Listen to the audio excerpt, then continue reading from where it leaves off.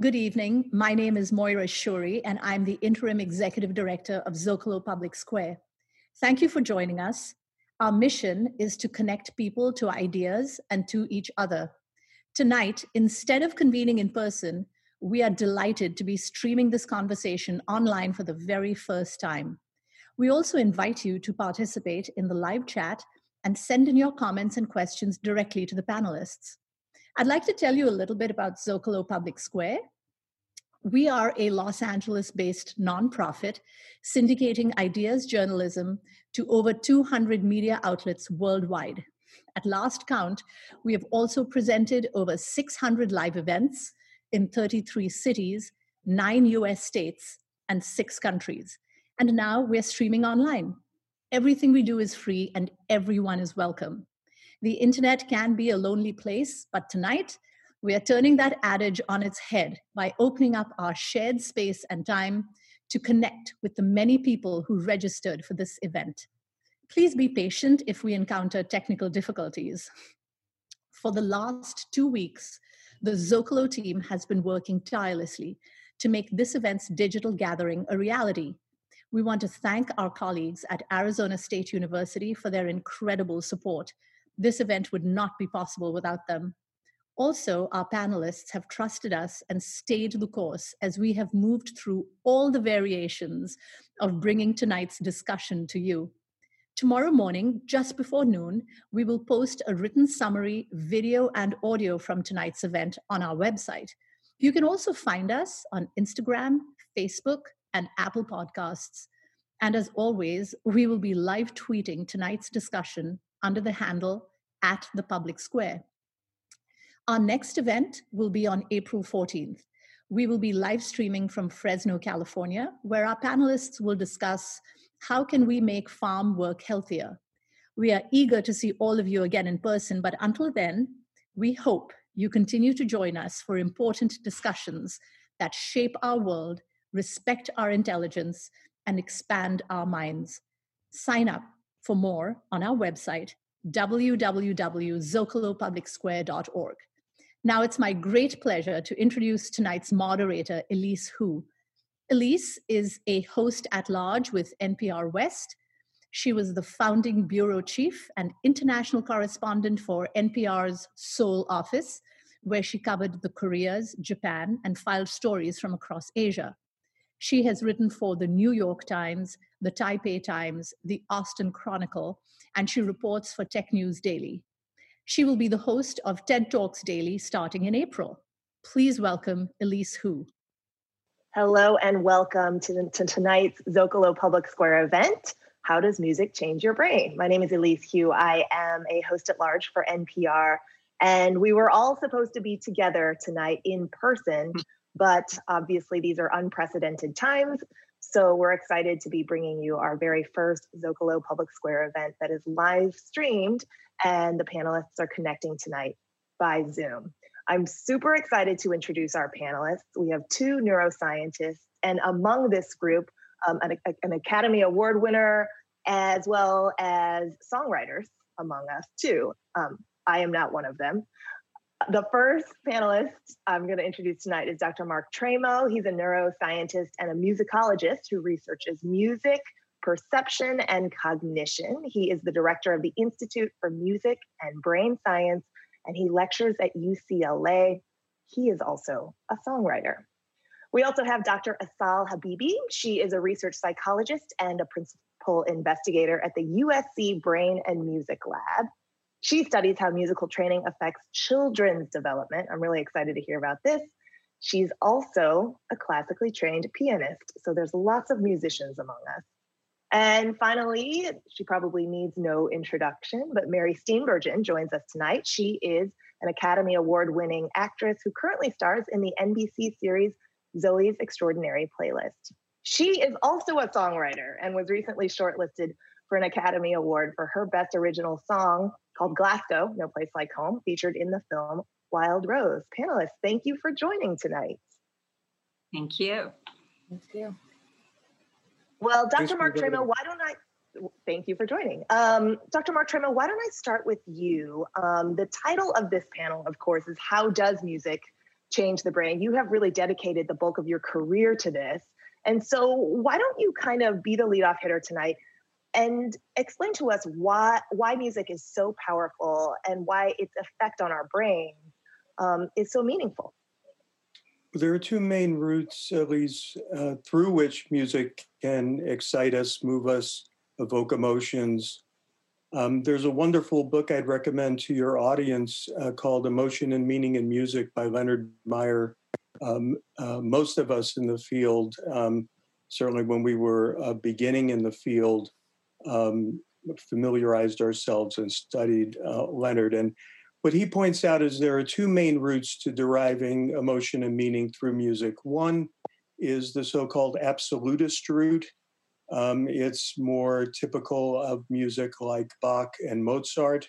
It's intramusical, it's about itself.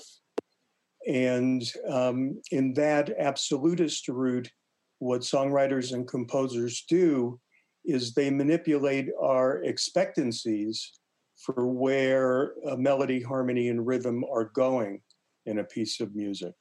So as a songwriter or a composer would say, set up an expectation and then violate it, as in appoggiatura, for example. And it's through that violation and satisfaction of the expectancies that are generated that we can evoke emotion and meaning through music. That's the intramusical route, the so-called absolutist route. The other main route is the referential route, the associative route, whereby some piece of music, like any other sound, evokes associations with your own personal history or some events in the past, some cultural knowledge that we have as far as the appropriateness of a ritual and where we're applying it.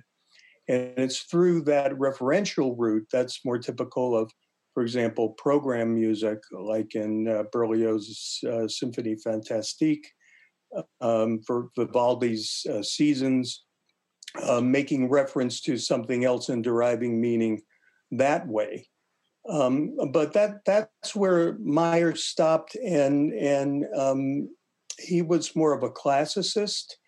But I think we all know that we also derive emotion and meaning in music through other modalities other than the auditory modality. For example, moving to the music, dancing to the music. You feel yourself move. You stimulate the vestibular system. That generates emotion and meaning. We know that scene design and stage lighting is very important, and costuming. The visuals matter a lot in conveying emotion and meaning in the context of music. So there's more than just the auditory sense, and then one must look at it and ask, what other type of mental activity do humans do that activates so many different parts of the brain in real time and is fun? Right. Well, speaking of fun, I'll bring in Dr. Habibi because her research centers so much around children and the development of young brains. And so, Dr. Habibi, if you could just talk a little bit about what's happening to our brains themselves and when they are young, when we are babies and on, and why music plays a role or how it plays a role. Yeah, so basically everything that Dr. Tramo mentioned applies in children as well. We know that infants, as young as a few months old, they can synchronize their movement of their body and their face to rhythm of music. We know children, when they are moving to a rhythm and synchronizing with a rhythm, tend to be more prosocial towards the other people. In my own research, we have been following children a little bit older, since they're 6 years old. And we look at their development of their social abilities, their emotional development, and also their cognitive skills. And then we have been seeing that children who have been learning music and actually learning to playing an instrument, just engaging their sensory and motor systems, they have been we have seen that they're better in their social skills. They are better with their empathy. That's one of the tasks that we are very interested in, that they show more empathy towards others. For social behavior, they tend to share more and to help more. And then in terms of the cognitive skills, we also see that children who have been having music training are better with their really a kind of a different skills in cognitive domain, including language development, also cognitive skills such as executive function. One of the interesting things that we have seen that I think it really applies to the times that we are currently in is that one of the skills that we've seen children who have had music training develop is the development of impulse control and delayed gratification. So somehow learning to play music and kind of having to building blocks, one block, and bar by bar to accomplish playing a musical piece results into having this skill of delaying a reward to a future time. So not wanting to have an immediate reward, a small immediate reward, but waiting for a reward in the future, which is kind of like a skill set like patience and inhibitory control. And we know that it has really implications in terms of development, academic development, but also general success in life. So really a variety of skills, both in social domain and cognitive domain. And it's important to note that when you go and learn music as a child, when you put your children into music program, you are not sending them to learn delayed gratification or memory or language. Right. You're sending them to learn music. And it's fun. It connects people with each other, but it's really encouraging and rewarding for us as scientists to see that not only we see benefits in the musical domain, also in other skills that are very beneficial to general life. And does music and being exposed to it, either listening to it or playing it, does it continue to change or affect our brains throughout life? So we are focusing, because of your research, on children and their brains as they're super flexible and developing, right? But for people who are in adulthood or older, does music continue to have an effect on our brains? And either Mark or Assal, you can jump in on this. Well, I'm happy to answer and then let Dr. Tramo continue. Is yes, the short answer is yes. Any amount of music training at any point of life seem to have effects, neuroplastic effects, both in the terms of the function of the brain and the structure of the brain. It obviously depends on the age and the frequency of training, but we have studies shown, not from my lab, but from other labs nationwide and internationally, that show as little as 6 months of learning an instrument would have impact in the actual cortical thickness of the brain. This is kind of the layer of the cortex that has the gray matter, and we see that changes in the cortical thickness of adults and older adults as a result of music training. So yes, the result continues in terms of changing of the brain and obviously the skills that are associated with it. So even if we as adults tried to take guitar lessons or piano lessons and then quit after a year or something, it was still enough to make a small impact, is what you're saying. Yes, and a sensory motor learning, the difficult learning. You have to learn how to manage reading abstract symbols and then translate them into this fine motor movement on an instrument. And for the brain to learn this task and fine tune it takes a lot of work. But once you do it, it does have changes both in the auditory system, in the motor system that seem to continue. Yeah, but Elise, the fundamental rule of neuroplasticity is use it or lose it. So if you're going to quit after a short period of time, you may have gained it in the way that Dr. Habibi has explained to us, but it's use it or lose it. Correct. Kind of like foreign languages. Very much so, and yes. Probably not very different, since musical aspects of language are as essential to communication as phonemes and words themselves. Well, this is a great opportunity to bring in Mary Steenburgen, because Mary, went through a rather extraordinary experience after she went in for a routine surgery on her arm. So we all know, I mean, the neuroscientists, of course, know that there are neurons that extend into your arm, our nerve cells. And so, but it led to changes in Mary's brain. Mary, I'll let you pick up the story from here and tell us what happened. It was actually a very kind of innocuous surgery, but I did go under general anesthetic. And when I came out from underneath, my arm was fine, but I felt very different. I felt as though the sound of my brain had changed. I was obsessed with anything musical. And when I mean obsessed, I mean that it was very hard for me to take any focus off of anything if there was any music in the room. Words and street signs all became part of a sort of musical tornado. If I had been needing to work at that moment as an actor, I'm quite sure I wouldn't have been able to do it because I couldn't focus on anything but what I was hearing in my head, which was music, enough to learn lines or to work with another actor. Obviously, this is settled down a lot, but to this day, my brain is different from whatever it was that occurred during that experience. And in the first month of it, it was quite distressing because I just didn't know what was happening to me, and it felt a little crazy, and I wanted my old, much quieter mind back.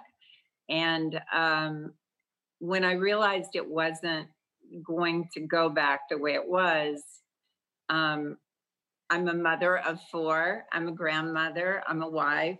I had a lot of people counting on me. So I just decided, I guess I'm going to have to learn to take what I'm hearing and find a way to express it in songs. And so I first started studying songwriting structure by looking at the songs of people I admired and really understanding why they chose the words that they chose and the melodies that they chose. And eventually I started writing my own songs. I took it to a friend of mine, Mike Benjamin, that lives on Martha's Vineyard, that's a wonderful musician and singer.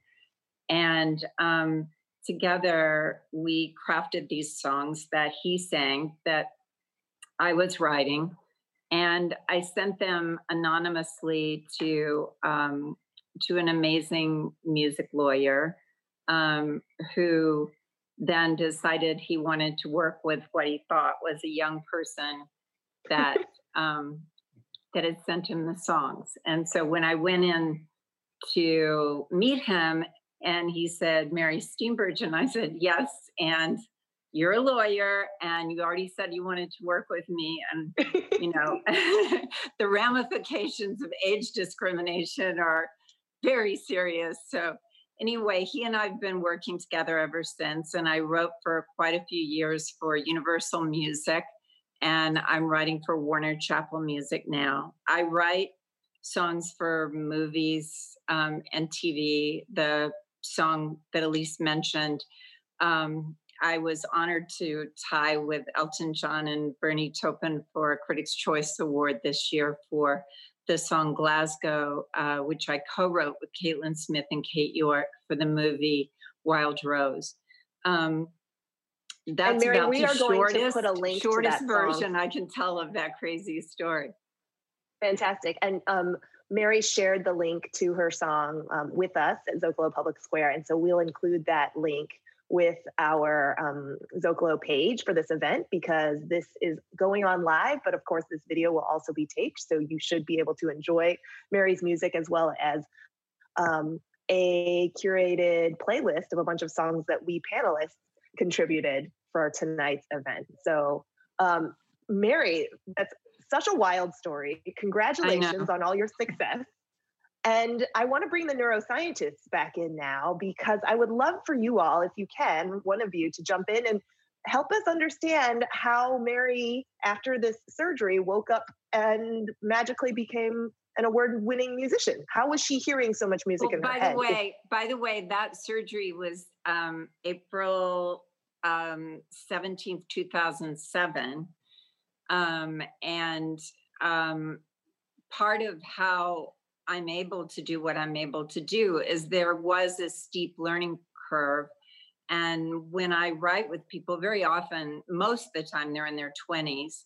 And I have to be humble because I'm almost always the least talented musician in the room. I'm playing catch up with a piano, and bizarrely, my first instrument that I was really attracted to after this was the accordion.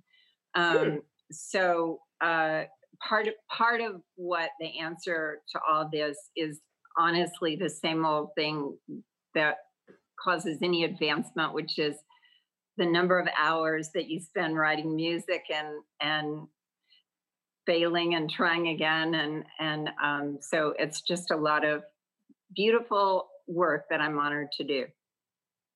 And Dr. Mark Tramo, that gets back to the point you were making, right? About repetitive exposure. I've seen over the course of my career many patients with brain damage. And of course, the field of neurology is devoted to caring for, diagnosing patients who have brain damage. And Mary, you remind me a lot of Oliver Sacks's case, Tony, who got hit with lightning and became preoccupied with piano music. And you know, there's a combination of things. One I would joke and say, well, what was the surgeon playing in the OR? Because I remember even as a medical student way back when, being surprised that the surgeon who was taking out the gallbladder was listening to Dark Side of the Moon. So I would, and our brain stems, in fact, one way to ensure that there is no brain damage intraoperatively is by recording brainstem auditory evoke responses and showing the integrity of the electrical activity in the brainstem, and probably at least some very rudimentary aspects of the conscious experience of music. So I would recommend that you ask your surgeon what he was playing, all joking aside. I think, like with Tony, there's no way to know exactly what happened. I think those of us who deal with it enough are more comfortable with that sort of ambiguity about a medical condition than individual patients are. But the fact of the matter is, general anesthesia does alter the function of the cerebral cortex and also the thalamus. And it is a somewhat traumatic experience to go through a surgery at some level anyway. And then you look at the individual. We're talking about Mary. This is, you know, a major creative and artistic force, period. There's a lot of overlap when we talk about expectancy generation. That's basically the narrative arch. Any drama, any piece of music, any novel really deals with tension relaxation schema. You start at home, you go away from it, there's conflict, and then there's conflict resolution, and you go back home. That's the narrative arch. So Mary had that already in spades, built in from decades as an artist. So in some sense, the substrate was there very much so to begin with. Why it became music as opposed to oil painting, it'd be very hard to know, other than to say, I, in my own experience, have had a patient with head trauma that changed his musical experience. Clearly, Dr. Sacks had one with an electrical injury to the brain, and Mary's follows general anesthesia.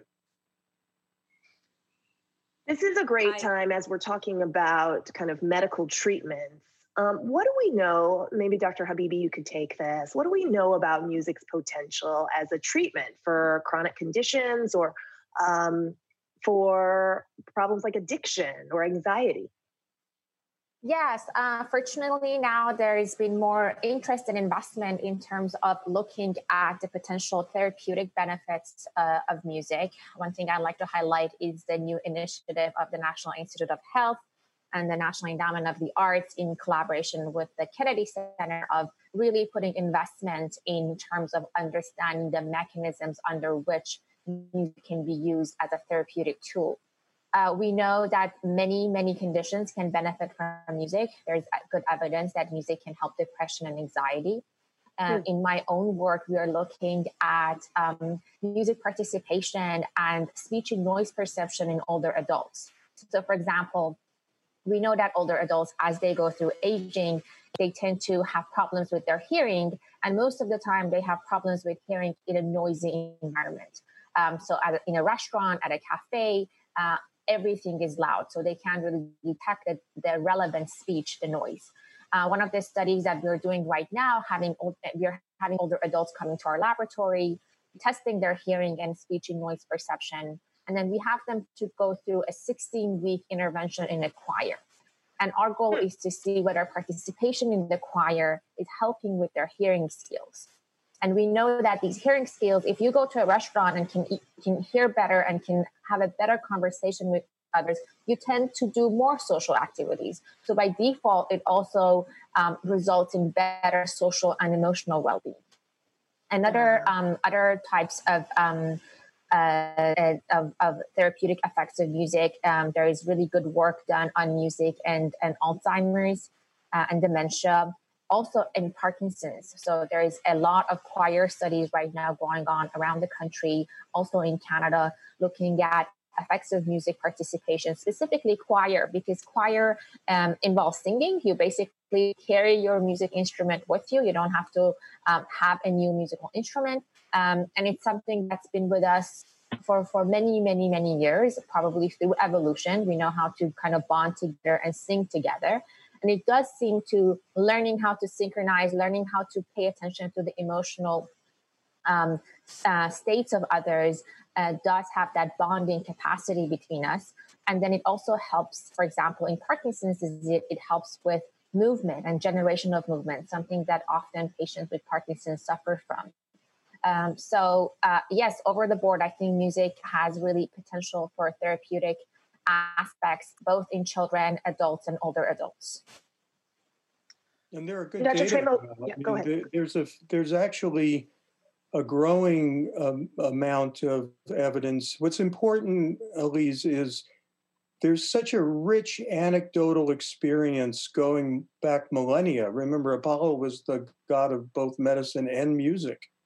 And Asclepius used music in the temples to Apollo for healing purposes. I mean, the anecdotal evidence is rich.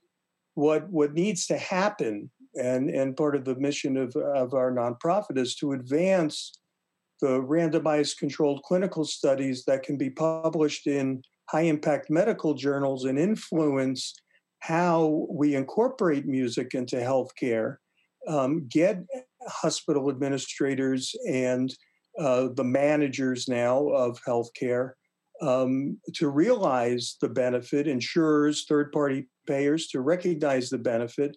And to do that, frankly, we're going to have to do randomized controlled clinical trials just like you do for drug development. And we very much want to do that, but it's not easy to fund those experiments. So until we get that kind of evidence, then we're going to be still in this stage of knowing and applying it, but not necessarily getting the sort of funding that we need. And part of the tragedy there is music. Everyone who's sick, and we all get sick at multiple points in our lives, knows that associated with illness is anxiety and fear and depression, uncertainty, and often physical pain. So music cuts across all disease states because they're all associated with those problems. And then there are, as Assal pointed out, these very specific applications, like in Parkinson's disease, because let's face it, there are cultures that don't separate dance and music. You move to music, that's a given. So music has a connection with the auditory system that we exploit in patients with Parkinson's disease and movement disorders, and that we could do a lot better exploiting in the vast number of Americans with stroke to help them recover movement after hemiparesis. So there's specific applications. The Alzheimer population, nostalgia turns out to be a very important means of controlling agitation in patients with dementia and avoiding unnecessary psychotropic drug use. So it's such a powerful vehicle to take people back to their youth. I think we've all had that experience. I had at UCLA, we had the Semel Friends, the Semel Institute had a Coco showing because that wonderful animated movie just crystallized in its denouement the memory of the grandmother coming back through the vehicle of music. Dr. Mark Tramo, I'm listening to you talk about this and hear you mentioning words like fear and anxiety and uncertainty and pain. And it occurs to me that I should ask a very practical question, because a lot of us collectively are feeling the trauma of this global pandemic that we're a part of right now and feeling a lot of those things like anxiety and uncertainty. And I wonder, in a practical sense, based on the two researchers that are joining us tonight, what are ways that we could use music to feel better connected, either individually, if we're not feeling okay right now, or with others who we are physically isolated from? Yeah, well, music is fundamentally a social activity. I think Sal emphasized that in the children and how important it is to social development. I think there are at least two of us on the panel, Mary, who maybe can hearken back to the assassination of President Kennedy and experiencing that as children and seeing an entire nation in a terrible grief reaction. That happened in November of 1963. And Mary, I'd be interested in your take on this, but I don't think it's totally a coincidence that 2.5 months later, the Beatles had 3 consecutive shows on Sunday at Ed Sullivan and helped to bring us out of our national depression to the point where they had numbers 1, 2, 3, 4, and 5 on the top 10 Billboard charts in April of 1964. I thought that was a remarkable experience in my childhood, and certainly the Beatles' experience is a large part of why I've devoted my life to music, whether it be science or songwriting. Well, Mary, why don't you jump in there?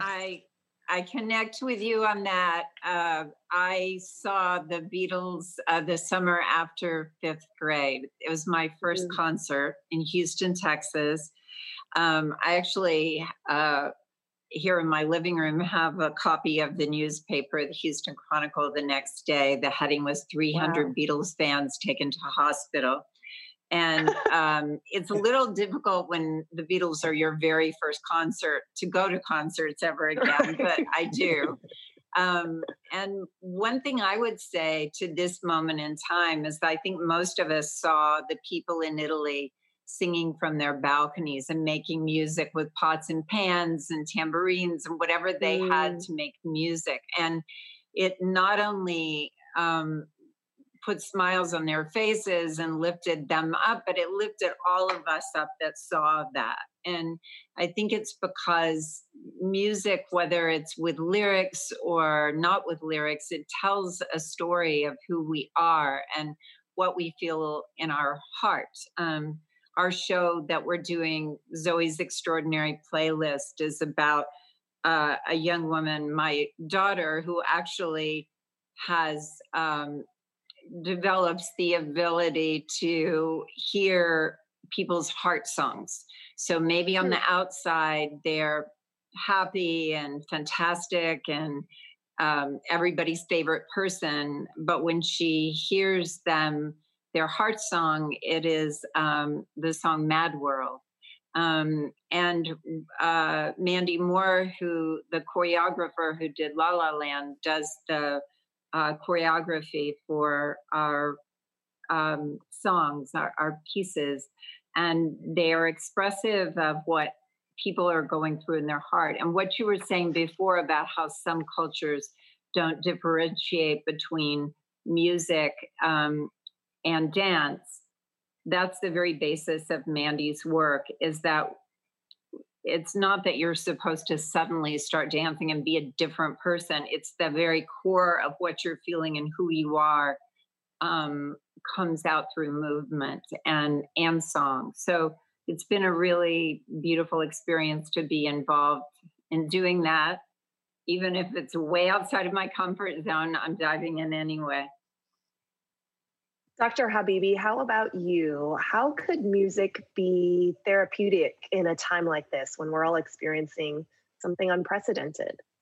Yeah, and having that many parents have their children at home. And one of the things that I'm thinking about, and I've been thinking about the past few days, is that having an artistic experience at home as a family would be a wonderful thing to do. And this does not need to be a professional concert. It could be just having a sing-along time with your children, have them just play on pots and pans.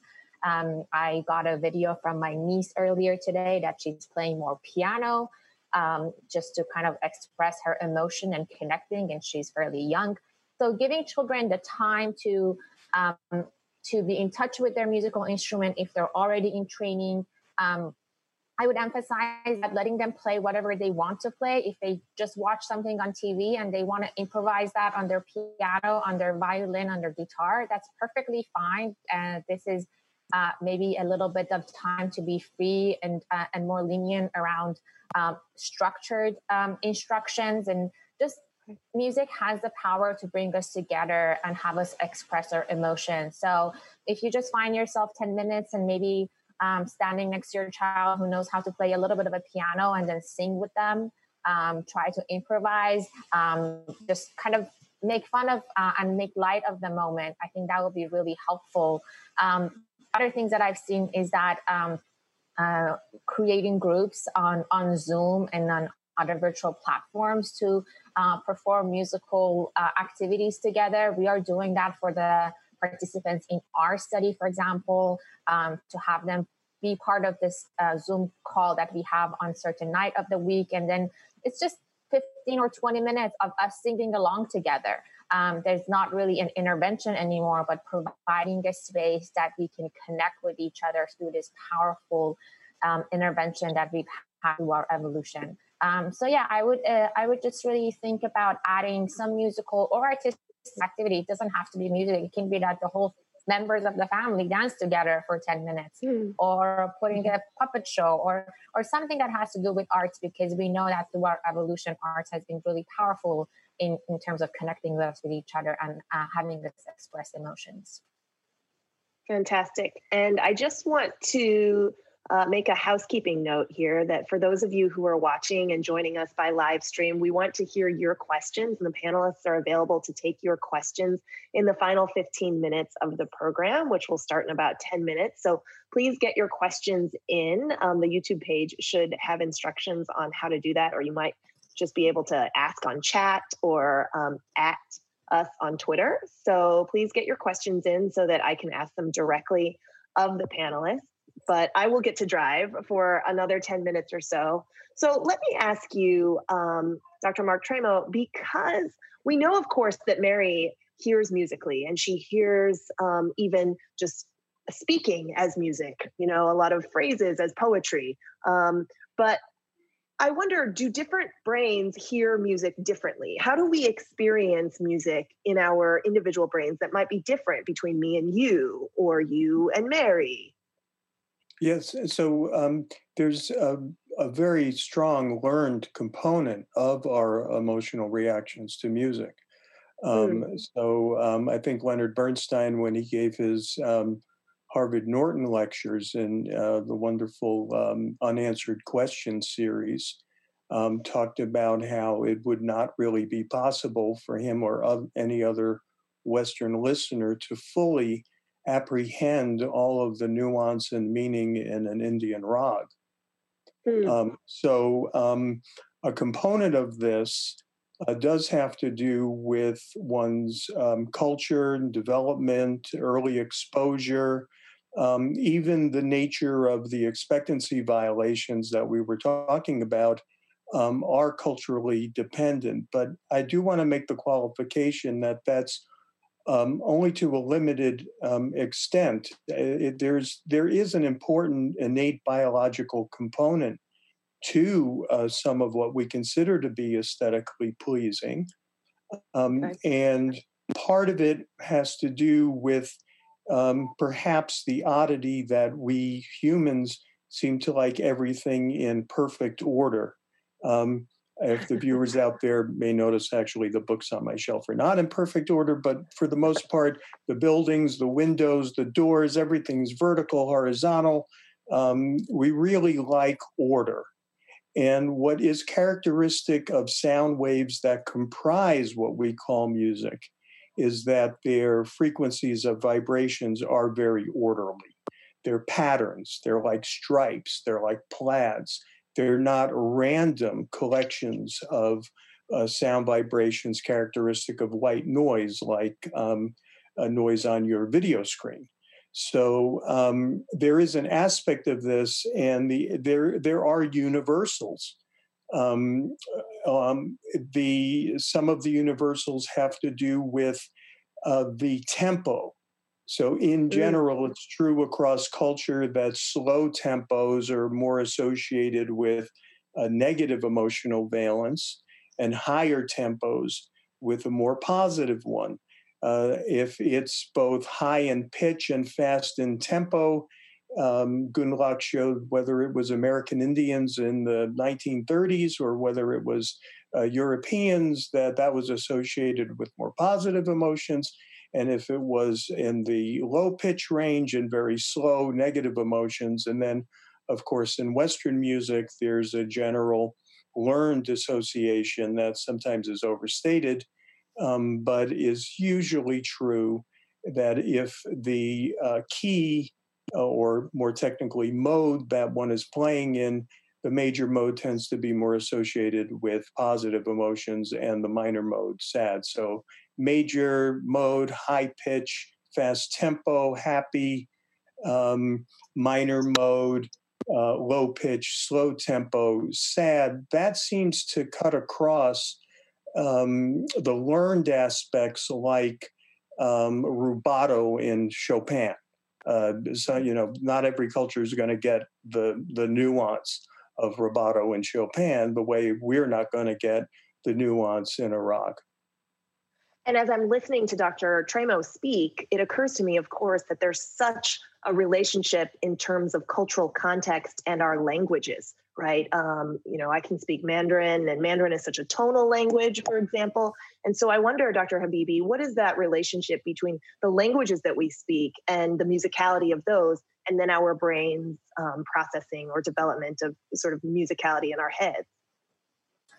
Yeah, so you actually gave a very good example with tonal languages. We have good evidence that individuals who have perfect pitch, meaning that they can produce and they can perceive the pitch of a note that you play, they tend to be more prevalent in population who speak tonal languages.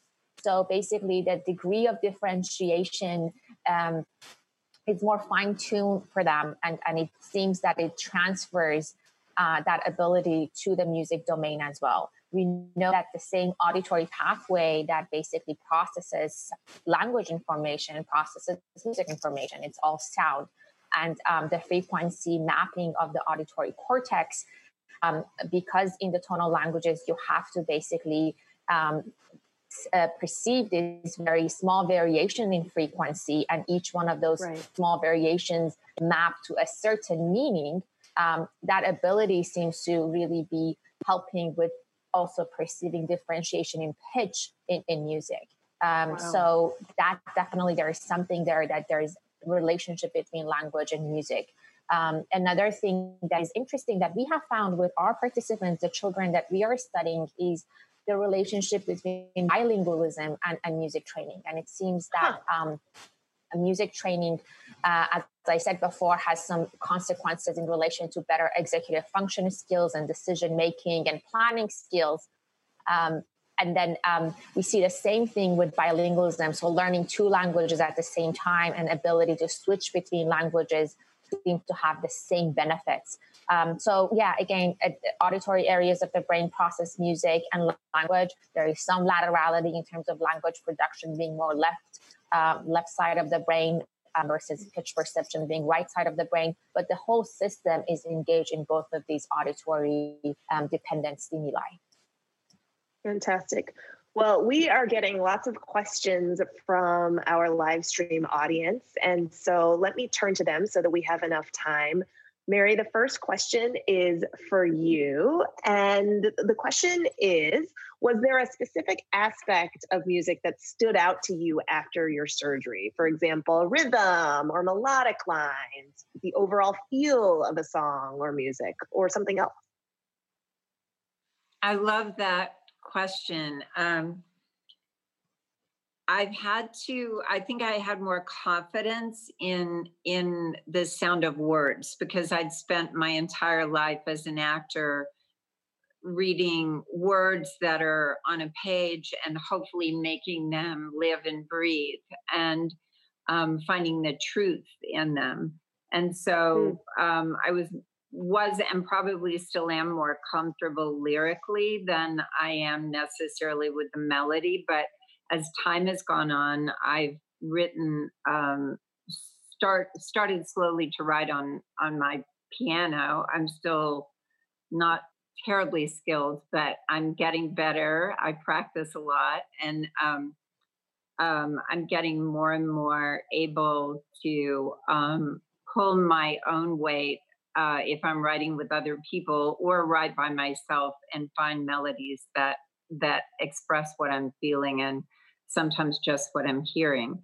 But the interesting thing for me, people always say, do you start with the melody or do you start with the lyrics? And most of the time we start with a concept, just a story or a feeling, but usually more like a story that is going to express something. And for me, very often when you get a few of the words of that story, a melody is attached to it. They just come together. And that happens when I'm writing with people. It happens when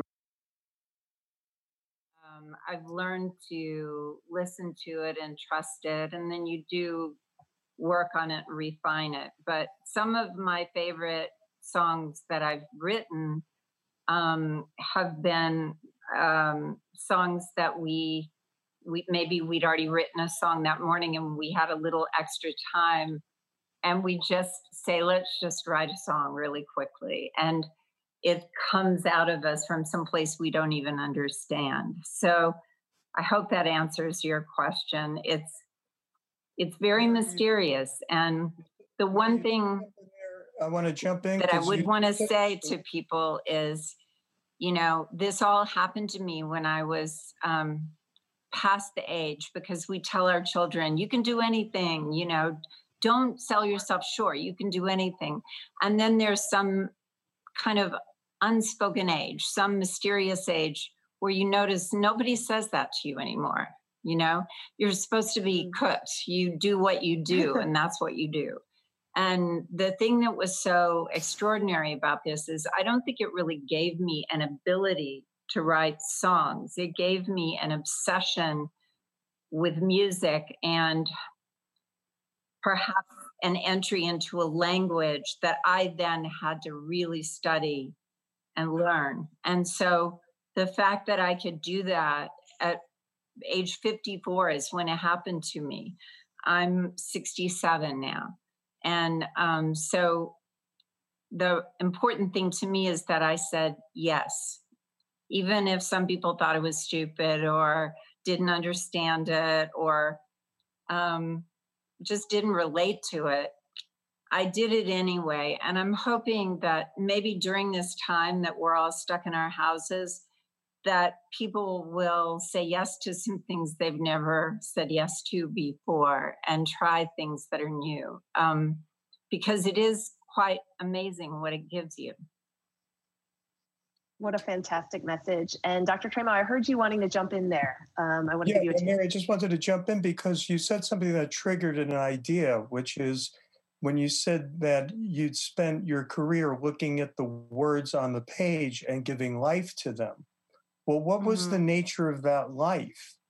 The words were actually there. You were injecting the intonation, the way to say it, the tone of the voice, the pitch of your voice, the loudness, the pitch changes, the duration. You would hold the vowel in the articulation. So this separation of music and language, while our reductionistic or binary opposition ways of viewing the world apply to some extent, we have to recognize that in the real experience of communication, that vocal communication inherently involves pitch and tempo. And it just occurred to me when you said that, Mary, that for an actor, you don't make up the words. What you do make up is the prosody. Well, and we bring an emotional truth to it. That's my biggest job, is to find the emotional truth of every scene. And when we do film and television, you're doing that scene over and over and over again. And the necessity to find the truth in that emotional life is part of why I'm fascinated by acting, because it's not finite. I've never gone home and said, I've mastered that. You know, there's always a little bit more I can do. And I find that really delightful. That's lovely. Let me jump to a question for Dr. Habibi, and Dr. Tramo, you can jump in as well. The question is from Natalia. She asks, have you teamed up with music therapists in your research? And if so, in what way? In my work, we haven't personally worked with a music therapist. However, we work very closely with musicians. So in a randomized control trial that I mentioned, that we are looking at older adults' ability in speech and noise perception, we actually have teamed up with our School of Music at USC, the Thornton School of Music, and have professional conductors from the music school who are conducting the group. So basically, we are doing all the science and they're doing all the music, basically teaching them music. Going forward, that's definitely a plan of working with music therapists. It's really important, as Dr. Tramo also mentioned, to basically learn the mechanisms underlying music therapy, the similar work that we do with medications, understanding the dosage, understanding the frequency, understanding what music would work better with what population. So yeah, that's a plan to go forward. So far, we haven't had the opportunity to do that yet, but we look forward to do it. And my understanding is that many hospitals in Los Angeles now, including the Children's Hospital, have music therapists full-time on staff to help at least the patients and children go through the difficult experience a little bit easier. Yeah, there are a number of music therapists around the country who themselves are also motivated to collaborate to do these randomized controlled clinical trials. Three very close to me, Suzanne Hanser, who's been on our board at the Institute for Music and Brain Science for many years and established the music therapy program at the Berklee College of Music in Boston, where I originally met her.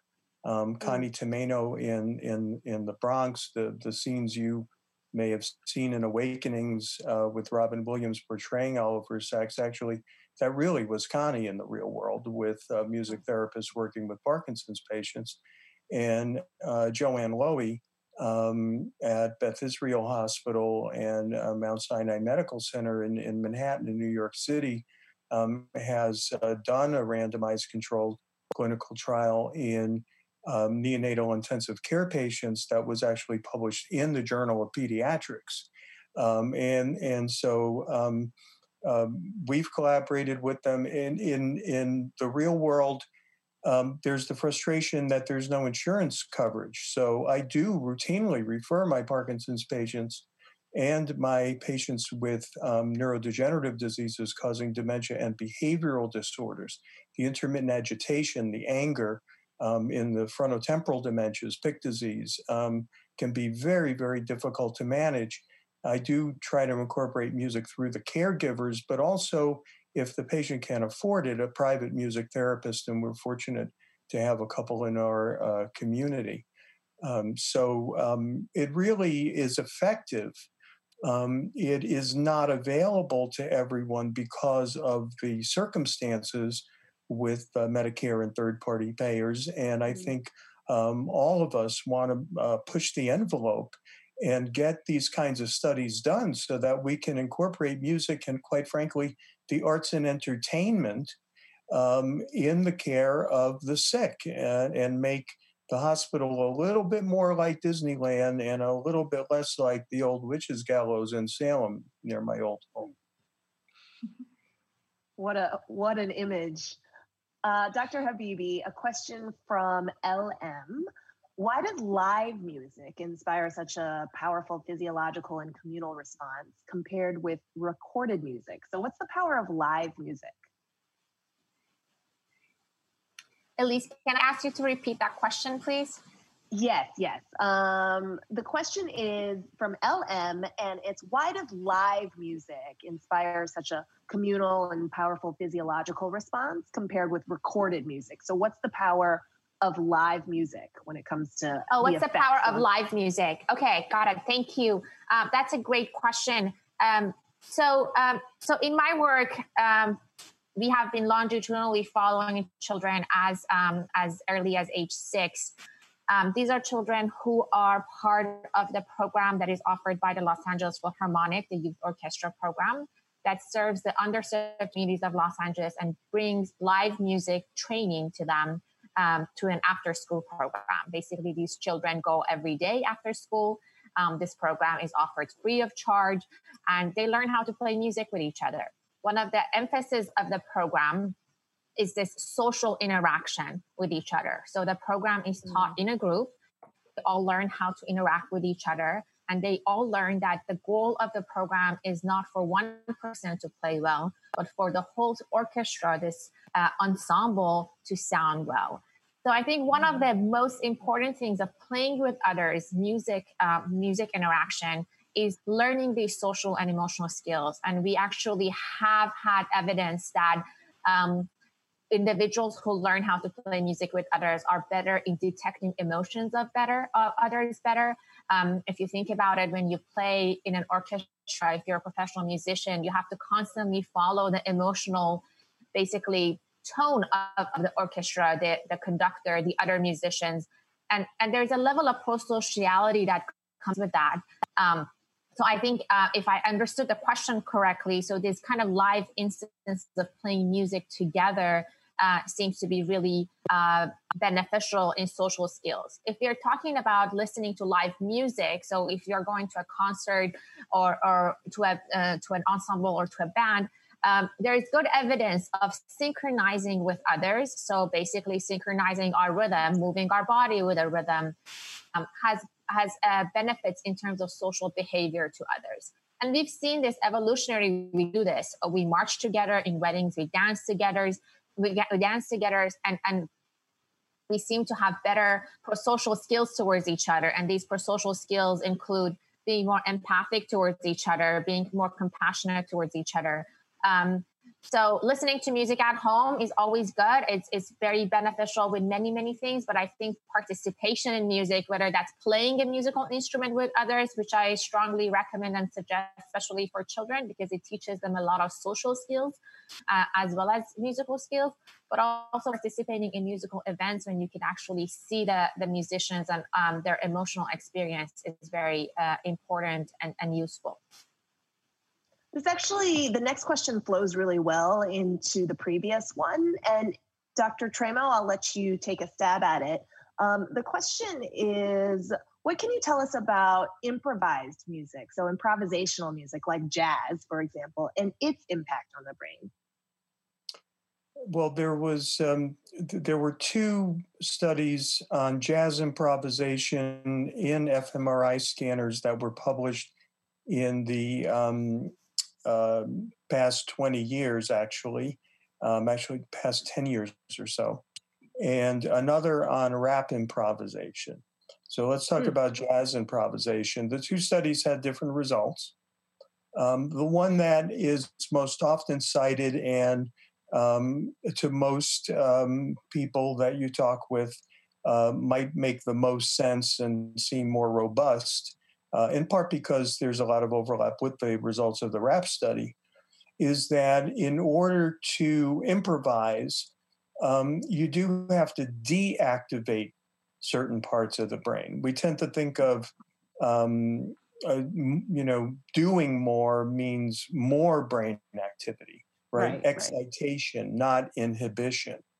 Mm-hmm. But the study by Charles Lim and his colleagues, when Dr. Lim was at Johns Hopkins, he's now at UCSF and part of our multi-campus program in the University of California on music research. He showed that there were portions of both the left and right frontal lobes that actually decreased their activity.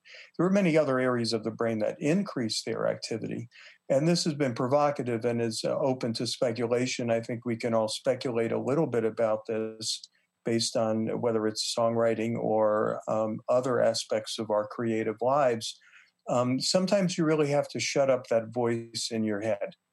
You know, it really starts to really take control, right? This is what psychotherapists talk about all the time. Stop the negative self-talk. So, you want to jam the auditory channel, shut up, and have another auditory input coming in that actually is aesthetically pleasing and maybe actually has positive vibes talking about love and romance. There is that aspect to it that I think we can all can all relate to. I don't know if Dr. Habibi or Mary want to speculate about their experiences in kind of removing themselves from the interface between the self and the external world so as to be able to perform a classical a piano concerto or write Glasgow. Mary, do you feel like after your surgery and the changes to your brain, you've been able to tap into a different part of yourself, maybe a more essential or core or true part of yourself? Well, one of the things I've wondered about is if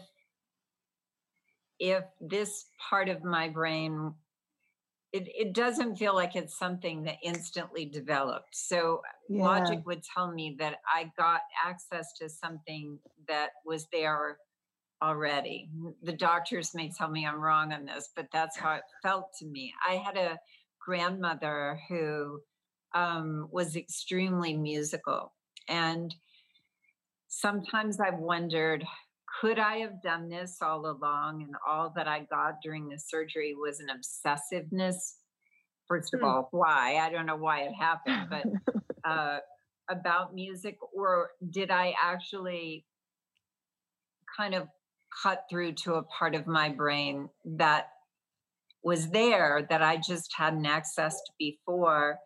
And the reason it felt so overwhelming to me, as opposed to my musician friends that have never known a life without music, since most of the people I write with were musical, their music was encouraged as a child and they were musical from childhood. So I've sometimes wondered, was that there all along and I tapped into that?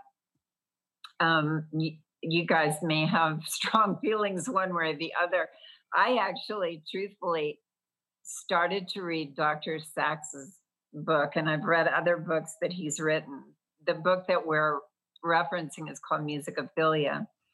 And I started to read it, and I got so kind of I felt like it was being pathologized. What happened to me was being explained in a way that was kind of scary to me, truthfully.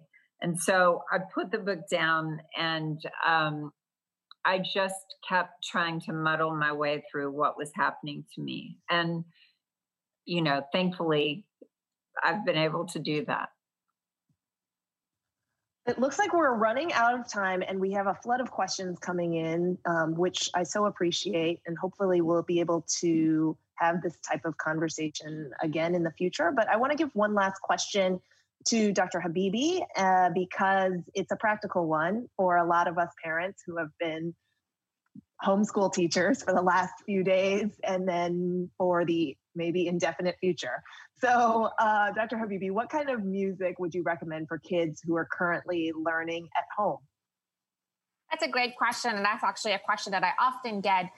Any music that makes your child happy and they can connect emotionally with. Whether that's right now a classical piece of music that they learn at music school and they want to play it over and over and improvise over it, or if they just heard a theme of a song on TV and they want to try to play it. You want to encourage them to emotionally connect with that music, and through that emotional connection, perfect their skills.